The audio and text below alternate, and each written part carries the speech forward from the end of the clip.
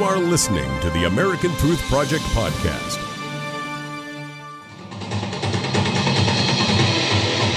See, old Nancy, and I do mean old, is playing coy here. Her radical self is shrouded by fellow radical congressmen and women who will chair various committees. And these committee chairs have their sights set on one thing: President Trump. Joining me now, the founder of the American Truth Project and Daily Ledger contributor, Barry Nussbaum. Barry, Pelosi says she's going to leave the investigations up to the committees. Well, that's true to a certain degree, but the committee chairs have already been given their marching orders, and the marching orders are, we've heard Maxine Waters, we've heard Adam Schiff, we've heard that radical from New York on the Judiciary Committee. We know what they're going to do. Yeah, the last person you were referring to is Jerome Nadler, and he may be the worst of them all.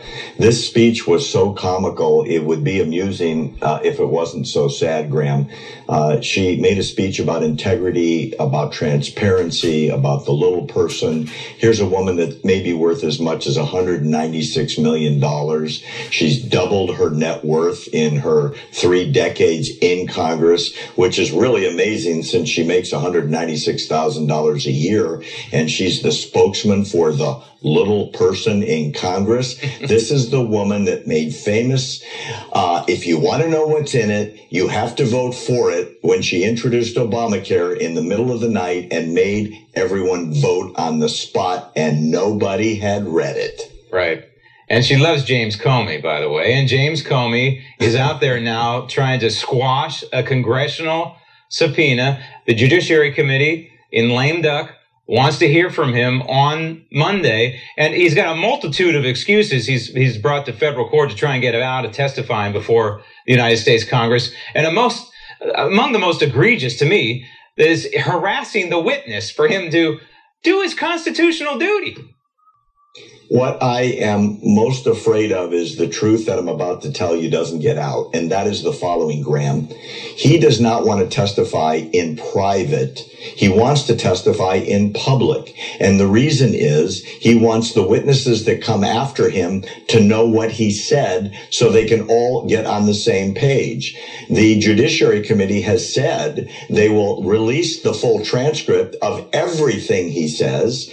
And for him to go to court and say it'll be mischaracterized is not only disingenuous, it's a flat out lie. Graham, the reason why he doesn't want to testify in private is that no one else will be tipped off what he said. And guess what, Graham? They might tell a different story. And when those 3 or 4 stories get compared, there's going to be an investigation, and then he won't be able to hide anymore. Right. We won't even need Robert Mueller to figure out whether someone's committed perjury or not. Good point. Now, conservative activist Laura Loomer has apparently been banned from Twitter, but she made a statement this week after being banned, and she has the right. She has a First Amendment right to push back on these people.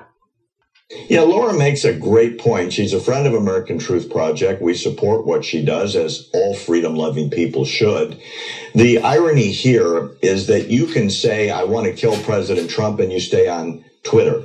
You can say, I want to kill all the Jews in Israel, and you stay on Twitter.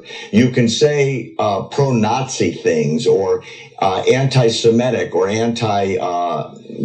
government things, and you stay on and have a huge following. Laura Loomer literally just quoted the new congresswoman who happens to be Muslim from Minnesota and got banned for life with no appeal. Why?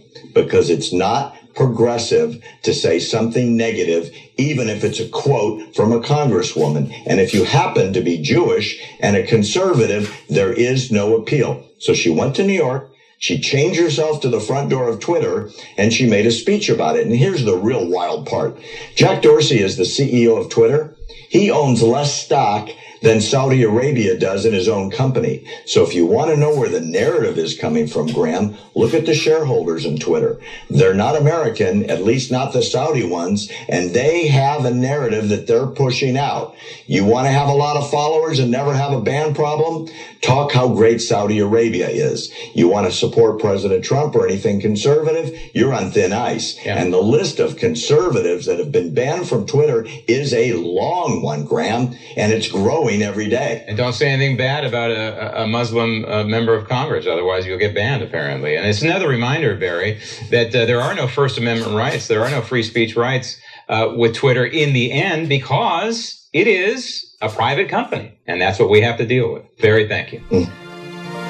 Thanks for listening to the American Truth Project, a 501c3 nonprofit.